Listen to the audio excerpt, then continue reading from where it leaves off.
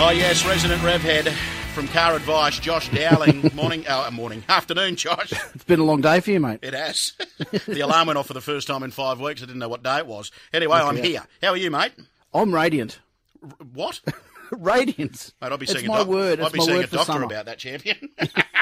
Fair enough. Anyway, hey, we're obviously going to get quite a few calls on the board here from listeners wanting your advice, and there's a stack to get through. I did float an issue that I had in my holidays, and that is what the right pressure is to put in the car tyres. Now, don't judge me. I drive a Jag XF, right? Don't That's judge all me. right. People will be rolling their eyes saying, oh, this bloke says he's a battler. Please, driving a Jag. But, mate, I went to the passenger side door, bent over, looked at the little graph where it has all the numbers. Yeah, the tyre placard, which most new cars have these days. That's right, yep. I needed a university degree to read it. And all I wanted to know is how much pressure to put in the tyres. Can you help me? I'm with you, and they're actually quite confusing because there's even little symbols, whether you've got one person in the car, two people in the car, whether there's luggage, whether it's winter. And then you've got PSI or KPA, which are two completely different measurements. But generally speaking, and this is a general rule, and if you send me a photo of your tyre placard, I'll help you out. But usually most new cars want to have about 34 PSI all around, or even up to 35, 36. And that should keep you going. And ideally, you want the same pressure in all four tyres. Well, that explains why my tyres look like they're flat. I put in 27, so I might be going to the servo. Yeah, on the give it a way. nudge. 34, you'd be pretty safe. But how about these new, I guess, the tyre filling stations that servos now, because people kept knocking off those adapters, you've got to plug the hose into your thing. I really struggle with those. They're quite hard to use. Oh, please. Hard to use. You just shove it on and all of a sudden it beeps. Take it off. It's not that hard.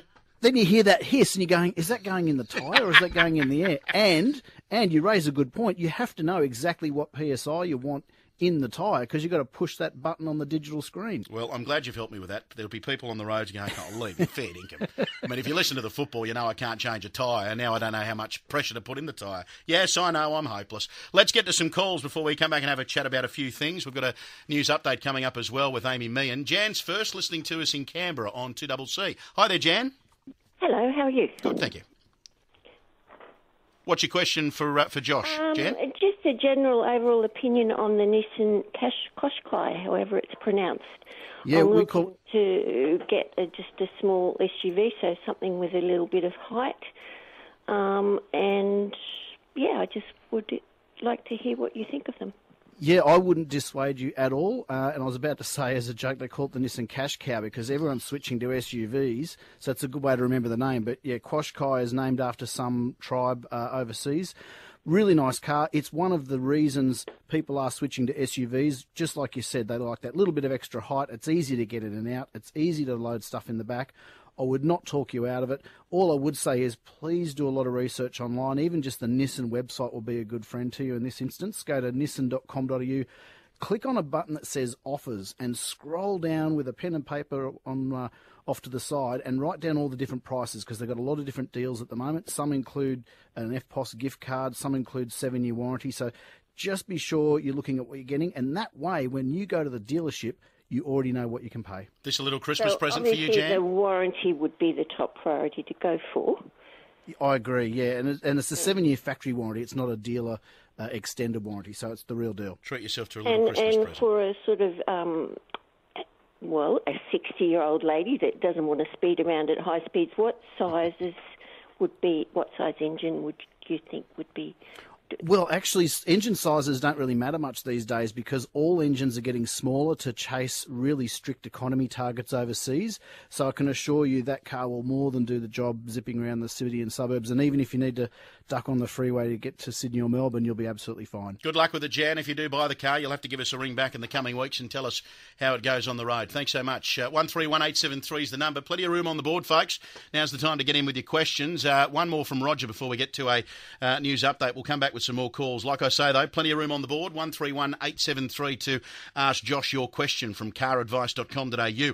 Roger's at Como. G'day, Rog. Yes, sir. How are you going? I've got a radio in a Mitsubishi Pajero, which I use to make sure the ocean's okay for our diving kids that go out, in small boats out in the ocean. And if insurances today, you've got to be careful. There's no southerly buster coming. It's gone out. The code's got to go in 828. You put it in, with the factory, and that's okay. Well, they buggered it up in my factory over here at Oak Road at Kirrawee, and they said, "Oh, we can't do it. It's got to come out of your car and go on a computer." Now, I've done that and charged me $100 and still can't do it. Now I've got no radio and no CD player, and they said, "We'll give you a new one for $3,000." Now, I bought this car 8 years ago, paid cash for it, and it's a beautiful car. It's all I'll ever own. Pensioners don't get to own four-wheel drives and red seater and bloody leather seats, but I've lost my whole bloody setup. It's a beautiful rig, and they won't put it on the computer and fix it for me, so I've got to go to court over it. That doesn't sound right, Josh. $3,000 for a radio. No, it doesn't. And Roger, quick question. Radio CD. It said CODE. Oh, can't do it today. And the bloke said, "I'm finished in 30 seconds. He said, "Get out and make him come back next week." I come back next week, and the word "off" was on the radio, OFF. And that's when all the trouble started. What do you think, Josh? What do you think, mate? Quick tip, I would send Roger to a Mitsubishi dealer. If they can't fix it, then you'll need a replacement, but it will not cost you. I was there today, and they said, "Go away." Yeah, well, I'll take your details off air. That doesn't sound right. Yeah, Roger, stay there. We'll get your details, mate. If they are taking you for a bit of a ride, I'm sure we can step in and see what we can do about it. 131873 is the number, 2gb.com, 4bc.com.au. We'll come back and have a chat to you, Josh, also to some of our callers. I want to talk to you about Holden. Lowest sales since 1948 last month, and also, too, the Ford Mustang sales have hit the brakes. So we'll have a chat about that in just a sec. You're a popular man, Josh Dowling from Car Advice, full board of calls. Back to those calls in just a sec. But, mate, tell me about Holden's lowest sales since 1948 last month. Yeah, and I'd like to say I did my bit, Levy, before they packed up and stopped making cars in Australia. I bought 4 new Holdens in the last 15 years. Anyway. We're paying this bloke too much. Can we give him a pay reduction, please? 4 cars? What? They weren't at the same time. They okay, were one after the other. Fair enough. Pretty grim month for Holden in November. They posted their 6th record low in November. It was half what they did the same month last year. They've never been this low, 2,665. Those numbers might not mean anything, but let me put it like this. Isuzu, which has just 2 models in its range, nearly overtook Holden, and the Toyota Hilux 4x4 only, not the little tray-back ones you see the traffic controllers use, just that one variant, outsold Holden as an entire brand last month, as did the Ford Ranger and Mitsubishi Triton. So tough times. They will bounce back. It's just going to take them a bit longer. And the Utes, they're filling the top 3 sales spots in November. That's right. So we've got Toyota Hilux, Ford Ranger at number 1 and number 2 for the second, if not third year in a row. Mitsubishi Triton landed in third place. And, in fact, I think there was an ad just in the ad break then. I mean, the discounting going on in that ute market is ridiculous. It's no surprise. You can get savings of at least $3,000, $4,000, $5,000 off the full price. And what's happening, you got the 2 Titans, Toyota and Ford. They've got the gloves off with having a big go at the discounts. Mitsubishi's also weighing in there. And everyone else, so Holden Colorado, Nissan Navara and others, if they're not discounting, they don't get a look in. So it's really a buyer's market if you're after a ute. Pick yourself up a bargain. All right, let's whip through as many of these calls as we can, Josh, starting with Sean at Redcliffe in Queensland. G'day, Sean. Yeah, g'day. What's your question, mate? I've got a new Colorado. It's 12 months old now. It's got 28,000 on it, and it had its first service at 15,000 when it was recommended. And I was driving through Coffs Harbour and my brakes failed. So I took it to the local Holden dealer down there, and he rang me back and said, yeah, the master cylinder's gone due to contamination in the brake fluid, and unfortunately that's not covered under our warranty. I was just wondering where I stand with that. Yeah, that's a real tricky one, and I'm happy to take your details off air and chase it up with Holden. You would say, I guess your argument is, I haven't touched the car. This is as it was delivered. Why should it be on me that the brake fluid's contaminated? Is that your argument? That's right. So it's only ever been serviced by Holden. It's had one service. Yep, and you've not touched it? Unfortunately, no, I haven't touched it. Unfortunately for me, I didn't service it at the people I bought it from. I serviced it with the Holden dealer closest to me, so they're probably makes no difference. You're allowed to get it serviced anywhere. Yep. All right. Sean, stay there. We'll get your details, mate, and we'll pass them on to Josh and see if he can do some digging as to what the situation is there. We'll have an update on the bushfire situation from the New South Wales Rural Fire Service in just a second. Shane Fitzsimmons speaking to the media. But we continue on with calls. Line 6 we go. Alex in Sydney. Hi, Alex.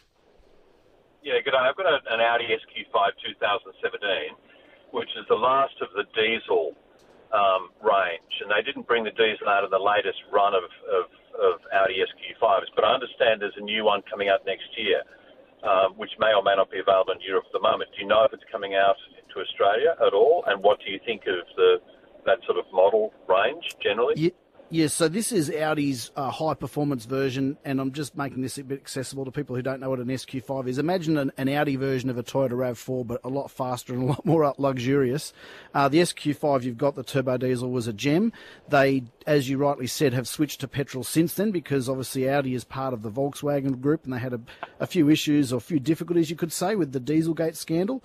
I'm not so sure we're necessarily going to get the diesel version of the SQ5. I'll take it as homework and feed it back to Trent, or I'll be able to tell you in the coming weeks. But I do know the car industry is slowly weaning itself off diesel because the restrictions and the emission standards being enforced in Europe are making it very difficult. But I will check into it for you for Australia. Good on you, Alex. Thanks for the call, mate. Josh is next in Brisbane. Hi, Josh.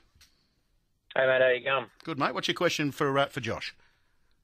Mate, I was just looking to get advice. I'm currently looking at two vehicles, a 2009 Nissan R35 GTR and a similar age model of the Lexus RCF. I was looking, what would you recommend out of the two? Obviously, cons and pros and cons on both of them. Well, the Nissan GTR is obviously an icon, possibly going to hold its value longer. I mean, they're both 10 years old, so the depreciation's taken the biggest hit so far. I guess it's a decision on whether you want it to run forever, in which case I'd probably steer towards the Lexus because it's obviously Toyota's luxury division. They've got a brilliant reputation for quality and reliability. It's more likely that the GTR has had a harder life, but either one, I would definitely get it checked out by an expert.